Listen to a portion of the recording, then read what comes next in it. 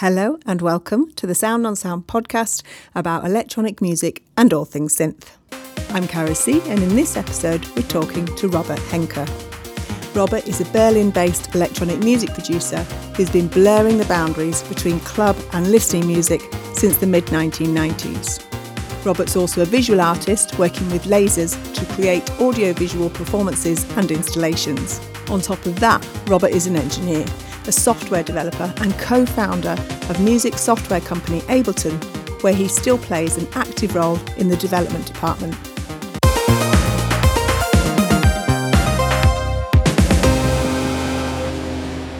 To get us started, here's a taster of Robert's music under his Monolake moniker, produced using no compression, which we'll talk about in a bit.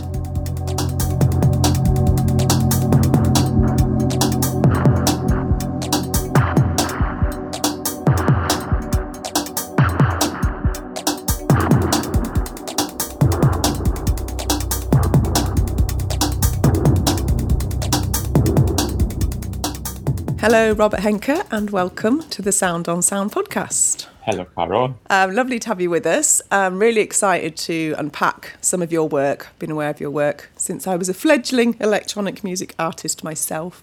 Maybe let's start with what you're up to at the moment. You're working with lasers, I believe. Yes, for the last 7-8 months or so, I've been working on a quite large project that now is, as far as I'm concerned, nearly finished. I am actually scoring, I'm providing a visual score for music from someone else. For me, that's quite a new experience because that's not what I usually do. But in this specific case, I found the project interesting enough to agree. And it's also a great relief, to be honest, to not have to think about the overall timing structure because the music is there. And that means everything that has to do with overall shape and form is predefined. And I can focus entirely on my work without having the doubt about shouldn't this part be longer or shorter or any of those structural decisions, because they are made. And that is a surprisingly liberating experience. Yeah, almost the limitations give you more freedom because it's already there. Absolutely. Because the perception of time in music is such an interesting thing. It's so nonlinear, which means that if something is perceived as too long, then maybe because not enough is going on, or too much is going on, or the wrong combination of things are going on. If I'm in a situation that I can't change the absolute duration of something, then I can only work on the perceptual side of it. So if something is boring, in my opinion, either sonically or visually, instead of trying to change the length of it, I try to change the content until it matches. Yeah. And as you say, you're actually not working on the sound on music for this particular commission. However, I know from your Lumiere show that I think I first experienced Ableton Loop, or might have even been in Manchester, actually. It was the sound with the lasers and you were doing both. Can you tell us a little bit about how were they working together? I'm guessing you using Ableton. It's all Ableton and Max for Live and Max, yes. My goal at the beginning, before I started this project, was actually to do something that is radically different from what I perceived was the usual practice. I wanted to have a very asynchronous, syncopated relationship between visual events and sonic events. So my idea was there's a bass drum, and then as a response comes the visual percussive element, and then comes the snare, and then as a response comes a visual element. But I very quickly learned that this is not how our brain works, because sound is slow and light is fast. And if there is these two things, if they are not perfectly in sync, our brain either puts these things in sync again, says, no, that's all good, we are still in sync, or it says this is completely unrelated. So this idea of audiovisual counterpoint didn't work out at all, and I ended up doing what everyone else is doing, having really tightly synchronized events, which was very satisfying. On a technical level, the most significant strategy I employed was that I created some sort of, let's say, meta node events. What I mean with that is that I built in Max for Live synthesizers that basically can play a different sound for each node and that have lots of parameters I can control. And I built on the visual side in Max structures that create visual elements. And basically, I tie to the same node a sound and a shape.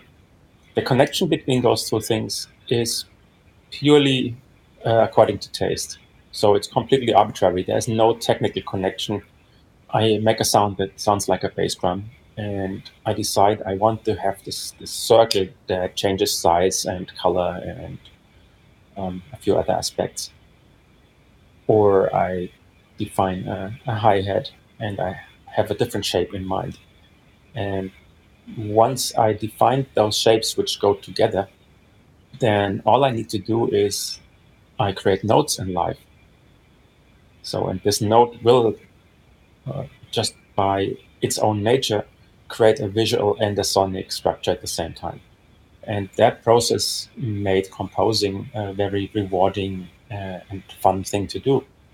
I didn't think anymore, oh, I do the sound first or I do the lasers first. It's all one entity. So I changed the pattern, and the pattern defines how it sounds and how it looks. And did you have to build your own software in order to make that connection between the lasers and the sound, or was it already out there, if you know what I mean? No, that's all my completely self-written stuff. You could argue that it's a bit stupid what I'm doing because there's commercial tools out there, but I am very much into detail, and I have a strong idea about how specific things should sound or look like, and especially also how they should react. Instead of trying to force an existing tool with lots of workarounds to do what I want, I say, okay, what is the easiest thing I can build by myself that does the job?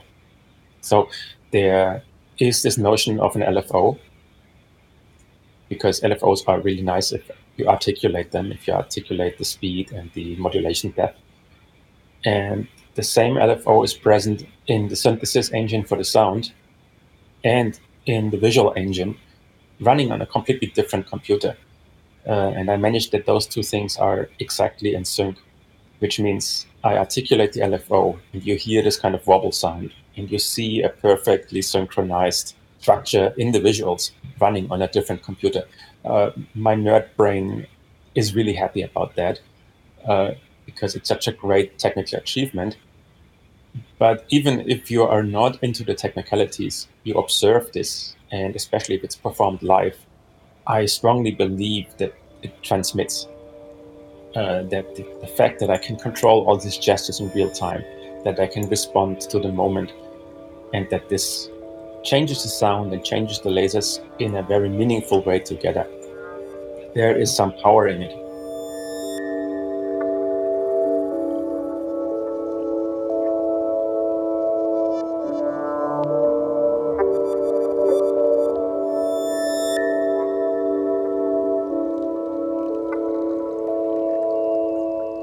Of course, you are able to do all the building your own software bits because you've been involved with Ableton from the beginning, really. So maybe you could tell us a bit about how Ableton came about, really, and your part in the development of that. Well, it's a long story, which is not a surprise, I guess. The core is that I kind of ran away from Munich, where I was born, as soon as I could because it was conservative and boring. I moved to Berlin. I studied computer science, and I met a person again who I knew from Munich and who also just arrived in Berlin. We became very close friends, and we started making music together. And in order to do what we wanted to do, we wrote our own little pieces of software. And later, that person decided to basically found its own or their own company. Ableton, and he asked me to join. And that's what I did. At the beginning, we just thought that our concept of a more performance-focused sequencing system would be interested for a small group of people. So we were quite confident that a very, very small company could survive based on the customers in our electronic music bubble. And then things just very quickly started to become much bigger than we did anticipate. So that's the short story. And I have been responsible for a lot of the decisions at the beginning. I wrote a lot of the early effects, and the one thing I'm most proud of is Operator. That's pretty much my baby, and it was never intended to be a big synthesizer. It was just my take on building a small yet playful FM engine. I moved myself out of the company at some point, maybe 10 years ago, to focus entirely on my art. But I came back a few years ago also because I felt that I am too much mentally involved in it to let go. And I felt it's important that I stay there and shape the future of it. And so I'm trying to find this balance between being an artist and being a software guy. Yeah, and as you say yourself, we've talked about that thing that quite often there's so much overlap or doesn't have to be a separation between being an artist and engineer. As much as you have to balance that, I think, and more I'm realising, in order to be, deep in your art or to take it seriously, you have to understand the science of it. I think there is something going fundamentally wrong in our society, and also very much, I believe, in education, since a long, long time, that we tell people that there is a separation between engineering and art. Yeah, you're either one or the other. You are either one or the other, and this kind of there's these two completely inappropriate cliches out there. The one cliche is that the engineer, this is this kind of person in the gray suit in the lab who is doing something really, really complex, that you need to be a math geek, and at the end, what comes out is a nuclear power plant. And on the other side, or there's hundreds of thousands of engineers developing something together. And on the other side, you have the genius artist who sits in their atelier, beautiful sunlight coming in. Both things are completely, completely wrong. Every engineering I admire is the result of intuition, is the result of aesthetic judgment. There is so much beauty in engineering and so much a need for an artistic mindset. If you have no inspiration, you're a lousy engineer, because you try to solve a problem in an elegant way, and you try to find new ways to approach things, and you try to invent. I remember you saying you're also trying to actually answer the questions, the problems that the user is having for them, because they think they want this and that, but actually you're having to understand what is it that they really need, what is it that's missing. Oh, absolutely. I mean, that's the classic issue with software development. Users just request features, and the users usually think they have the right answer for what they want based on how it works somewhere else. And if you would just follow that and just add another element in the UI, another button, another function, another pull-down menu, whatever, you end up with a product that on paper does everything you want, but practically becomes no fun to use anymore. And you stick with concepts that are old. And if you instead think a step further and try to think, okay, what is the real workflow that these people have, and what blocks them with their work, then the solution is maybe not a technical solution, but the solution is something very, very different. I don't have a good example in my head right now, but in general, the idea is understanding what people want to achieve on a on a level that has nothing to do with technology. I think that's the key. So, just the classical Apple iPhone success story. Okay, people want to browse the web, people want to make phone calls, and people want to take pictures. Do people want to take around 3 different units? Probably no, if they could have it in one unit. Did typing on a keyboard turn out to be the most elegant thing to do? Can you combine a camera and a keyboard? Can you combine all these functions in one device? And if you want to do this, perhaps maybe let's get rid of the keyboard and use a touch screen for everything. That type of thinking that says, okay, we cannot just build this one thing by adding new things on top. We also have to get rid of things, or we need to rethink stuff. Yeah, and there's so much imagination in there as well. And I think especially Exactly. with music technology, it's kind of about getting the tools, the technology out of the way in a sense, isn't it? As much as possible, so you can just be, because music is about humanity, it's about physicality. So it's, Ableton more than anything has helped to bring that back. Obviously, with all the MIDI compatibility and all the other ways you can control. I think simplicity is a very important value. And probably very difficult to achieve. Oh, absolutely, because having something that is simple yet expressive requires a lot of intuition, smartness, experience. I mean, if you think about the TR-808, there's so little things that you can do with those sounds.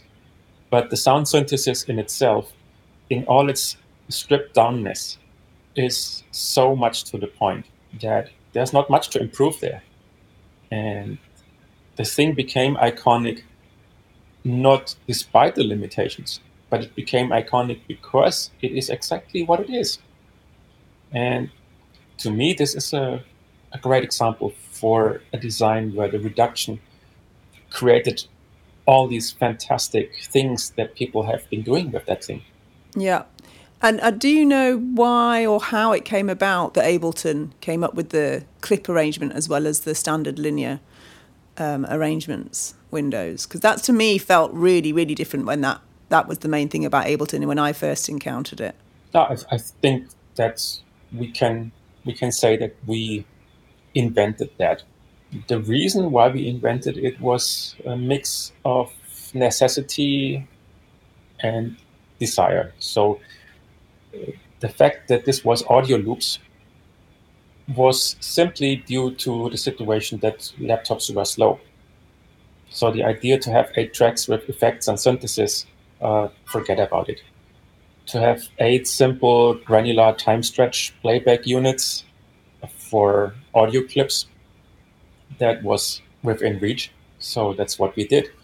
The original idea for that came really out of our own music making practice.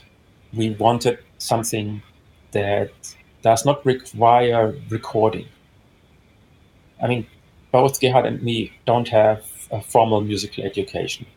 And the thing we liked and still do like a lot in electronic music is the fact that you can control a system, and that system does the task of actually playing.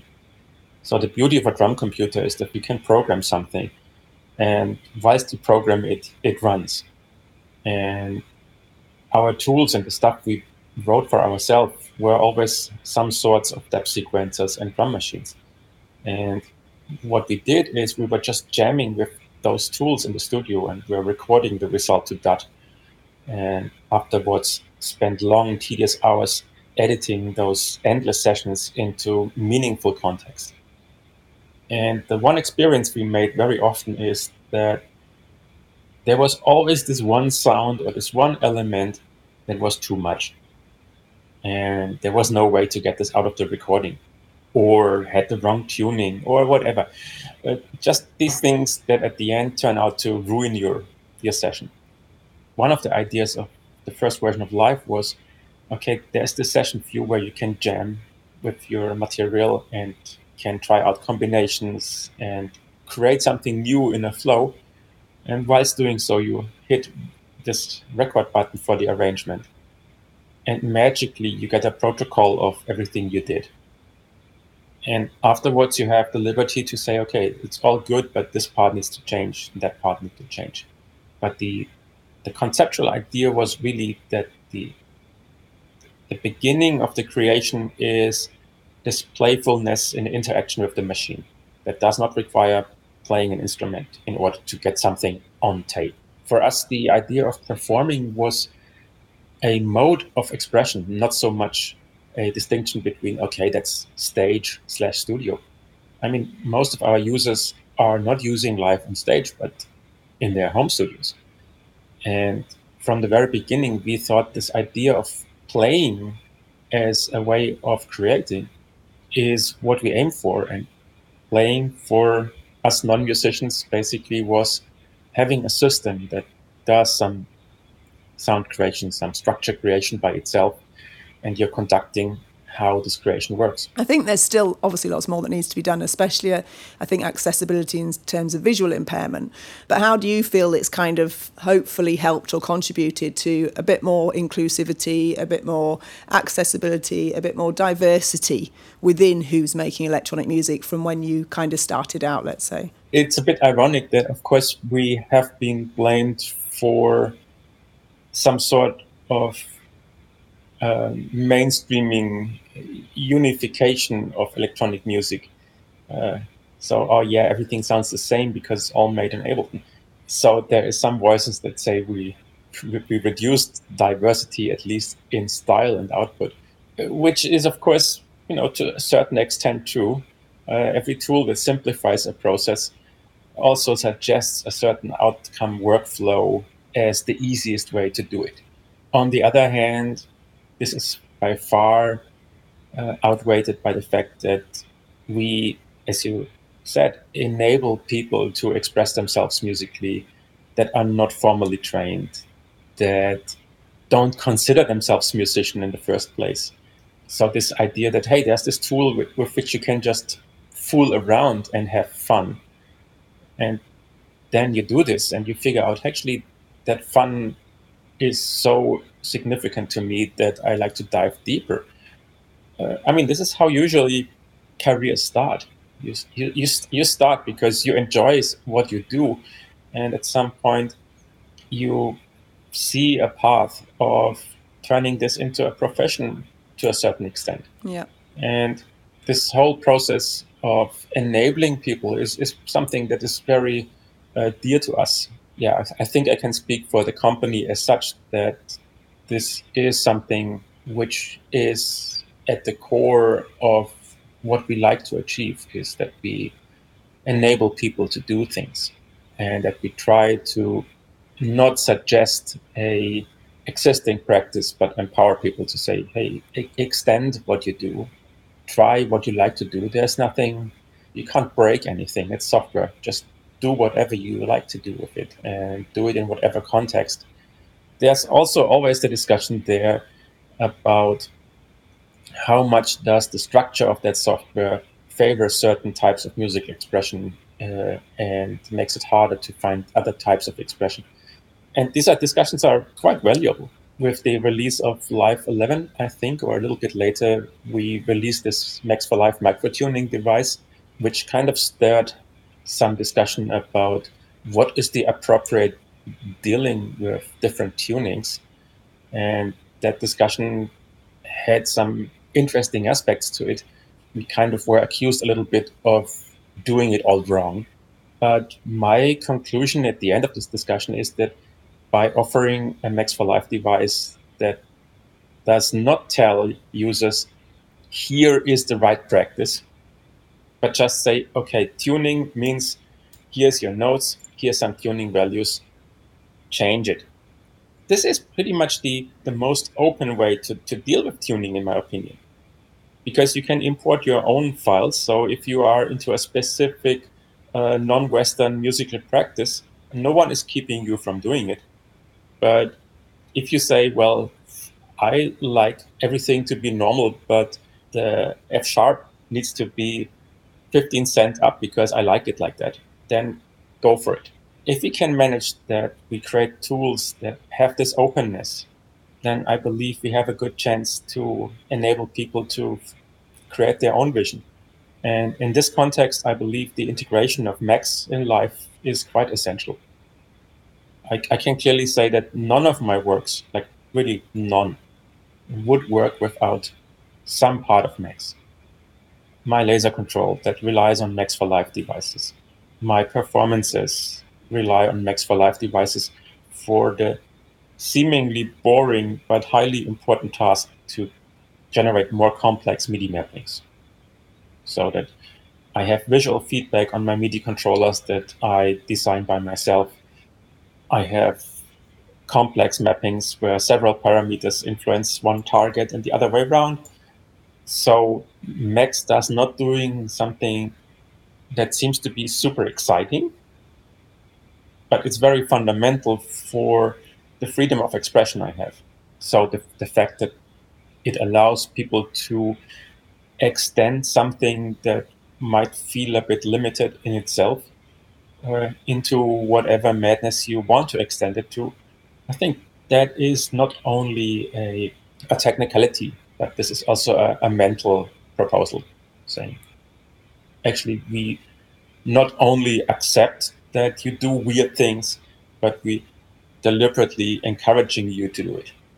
It's a challenging one, to be honest, both for a company who has to deliver certain standards to be accepted in a competitive landscape, but also for an artist where there's always, of course, the quest for unique expression, but at the same time, there is standards. Yeah. I mean, so much discussions happening about how to tune your bass drums right, how to master correctly, how to do. Honestly, I think we had a very luxurious situation in the early 90s that there was no canonical practice, which means everyone did what they found was appropriate. And the result was sometimes going in questionable directions, but more often the result was truly unique discoveries. Yeah, which is what a lot of the pioneers, the Sisters with Transistors film covers, from Suzanne Ciani through to Laurie Spiegel, through to all these women saying that it wasn't defined. It wasn't defined, therefore it was especially welcoming for those women because they didn't have mainly other people telling them what they should sound like or what they should do. And I felt that myself. When I started out, I was in a room on my own, so no one could tell me what I should do and shouldn't do, which was, how I defined my sound. Absolutely.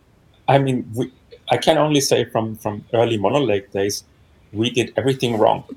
And if I listen to this old stuff now, then I'm scratching my head and think I should do more things wrong again. Yeah, I mean, I remember interviewing you when I was at sound engineering school, actually, here in Manchester, and I was really quite enchanted by the fact that you'd produced Silence, your Monolake album, with using no compression, was what I heard.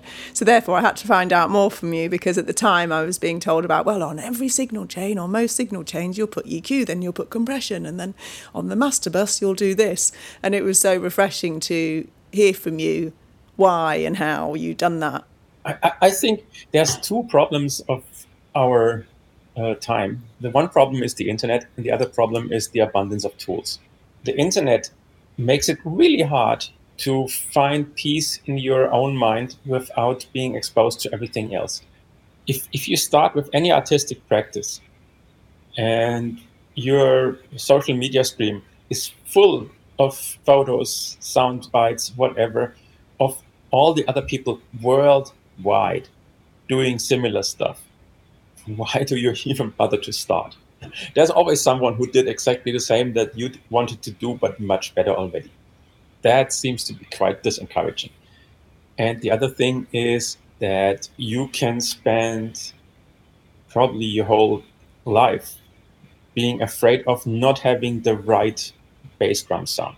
If there's no internet and you have this drum computer that you found for cheap on a second-hand shop, well, then you don't worry about your bass drum sound.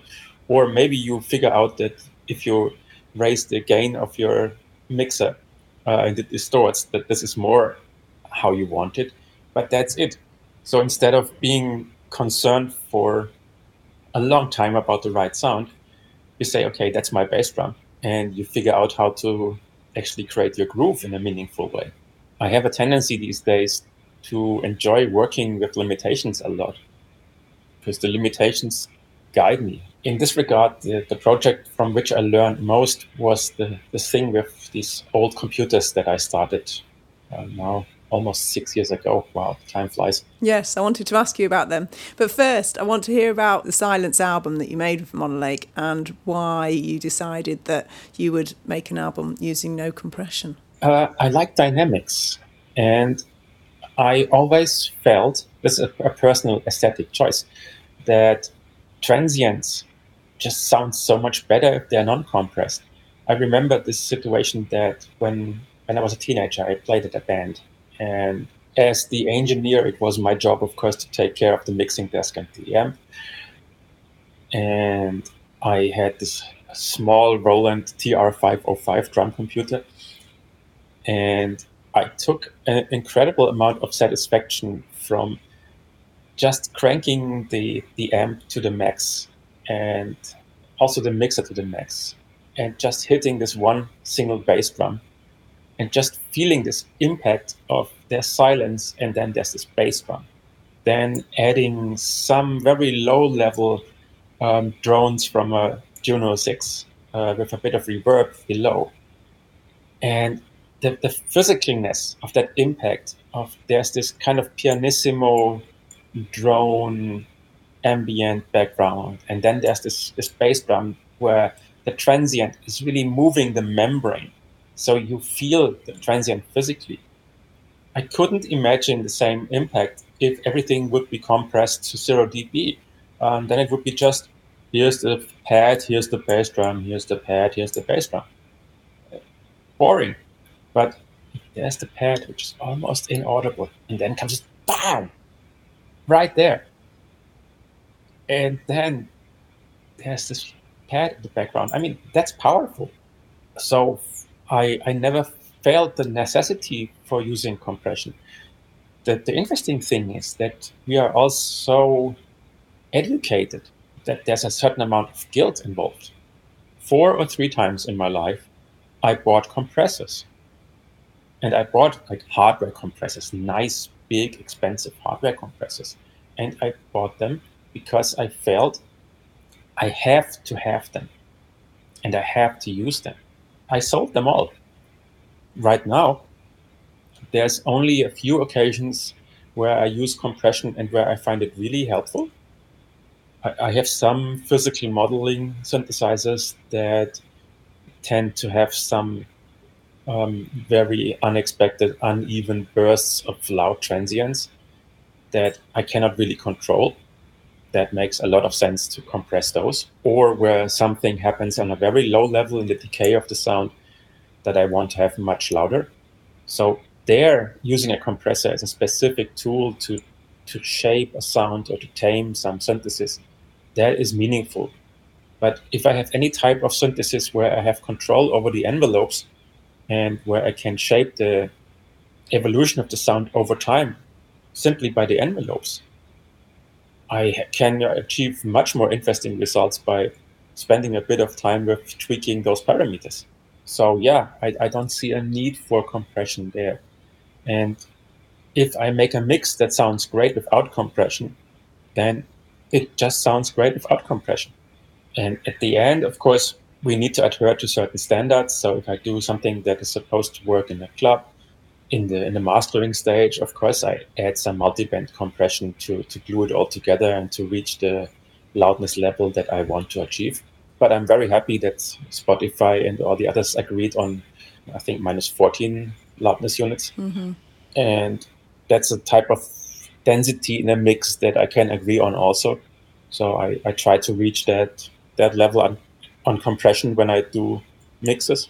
So for a club mix, that would be my goal, to be around minus 14, maybe minus 12, but that's about it. And for everything else that is in a more concert situation environment or listening environment, then I'm happy if the average is even lower. At the end of the day, if everyone compresses everything, then you can stand out by not compressing. or you can stand out by compressing it in a different way or whatever. It's just one of the aesthetic choices you have.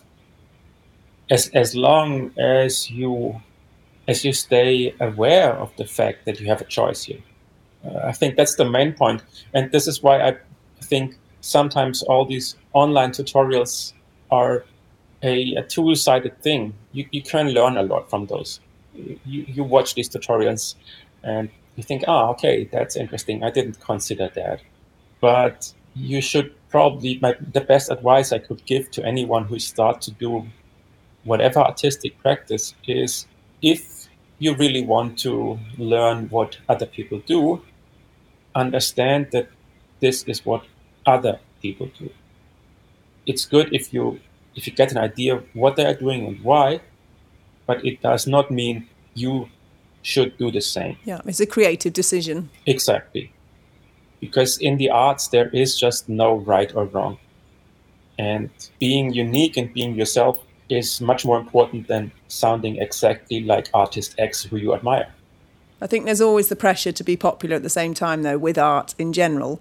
And I think that's something, again, you have to navigate yourself. It is very difficult. And it doesn't get better if you are becoming more successful, I believe. Because the more successful you get, the more people you have who have expectations about what you deliver. Yeah. Let's go back to the computers. Yes, I've not experienced this show, but there's via your Instagram feed lots of pictures and videos of, I think it's about 6 or 8 1980s computers sitting on a stage. What's happening there? It's 5. It's only 5, which is already a pain to transport. They are Commodore CBM 8032 machines based on a CPU from 1976, clocking at 1 megahertz. And these computers have been built in 1980. I have a historical connection to them. That is, I learned programming on those machines at school back in the mid-80s. And I came across one machine in early 2016, and I bought it on eBay, and I started exploring it and realized I really like this extremely limited graphics I can do with them. It's just some characters, 2000 characters on a screen, and there's some graphic symbols, and it's all green phosphor on black, and that's it. At some point, I figured out that if I'm a bit smart in my assembler programming skills, I can create graphics that are almost fast enough to count as video. And I also learned that I can do some audio routines that are interesting. Those machines don't have a built-in sound card, but they were meant to be open designs, so all the circuit diagrams are publicly available. And I added a quite simple 8-bit digital to analog converter board and started exploring what kind of digital synthesis I could do with those machines. Well, long story short, at some point I decided that this is serious and that I need 5 machines in total to get a show on stage. 5 machines because 3 of them doing sound. 1 machine can only do 1 voice at a time, so I have basically 3 voices. 1 machine is doing video, and 1 machine runs a step sequencer application. And I developed our own network protocol because these machines don't have MIDI or any standard network connectors. So it's just an 8-bit parallel network, interrupt-driven for those who know. And yeah, we started programming. So I can say that this project is 100%, and really 100% our own 8-bit assembler code. So there is no operating system running on those machines during the performance. Wow. Because all they do is running our code. And the fascinating aspect of it was that I learned so much about music again. You think having 3 voices is a limitation, but every voice can be something like I have 250 notes or more, 252, I think. And some of these notes are percussion sounds, like a bass drum sound, a snare, a hi-hat, a short clonk. Other notes are bass sounds or melodic sounds or things like this. And in order to create a drum pattern, I can use 1 computer. But then it means at the same measure, there can only be either this one or the other sound. So it's very similar to how trackers work. Here's my bass drum, here comes my snare, here comes my hi-hat. I have to make a decision. I have to make a decision which element comes when. And then I have two computers left over, so I could use one for a bass note. So if one is playing the bass line, another one is playing the drum pattern, then I have just one computer left over for doing something else. And the great experience to me was that this is sufficient. And it's partly satisfying also because these rough 8-bit sounds, they have all these nice edges. So they sound cool. These days where everything is kind of tamed and nicely rounded, people start to discover again the niceness of this old 8-bit sounds. I mean, the reason why, let's say, something like a PPG wave sounds great is not despite the fact that the wavetables are so small. It is exactly because of that. There is some grit, there is some dirt in there. And so this whole concert is quite radical in a way. It's 1 hour of a projection of green ASCIIs, like just green, nothing else. And there's these 5 computers on stage, and it's a completely satisfying audiovisual performance.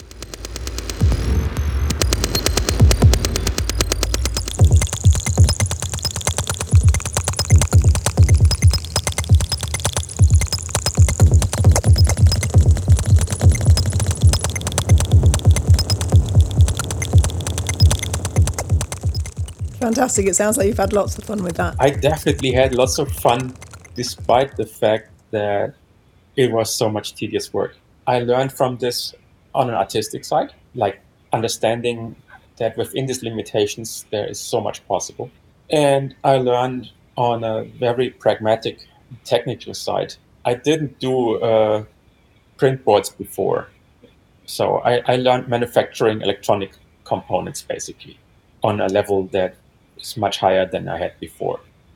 Which also means that if I have another project now coming up where I need electronics, I can either do it by myself, or I'm much better able to communicate with someone who does it because I did it once before. So I know what is possible. I just know more stuff. Yeah. I think if there's, again, one overlap between engineering and artistic practice is, in order to be successful with what we're doing, we have to learn new stuff. And we have to embrace that. It's not like, oh God, I need to learn that. But it's, okay, cool. I need to learn that. I have the opportunity to learn it. Exactly. It's an opportunity. It's a gift. It's a gift that I have. I mean, of course, it depends on the tools. There are some tools where the joy of learning them is debatable. Hopefully you'll see it with hindsight. Brilliant. Lovely. Well, thank you so much, Robert. It's been really interesting to talk to you. Thank you very much, and all the best with your continued adventures in art and engineering. Thank you so much. It was a great pleasure talking with you. Hope people enjoyed. Thank you for listening, and be sure to check out the show notes for further information, as well as links and details of other episodes in the electronic music series. And just before you go, let me point you to soundonsound.com/podcasts so you can check out what's on our other channels. This has been a Kara C production for Sound on Sound.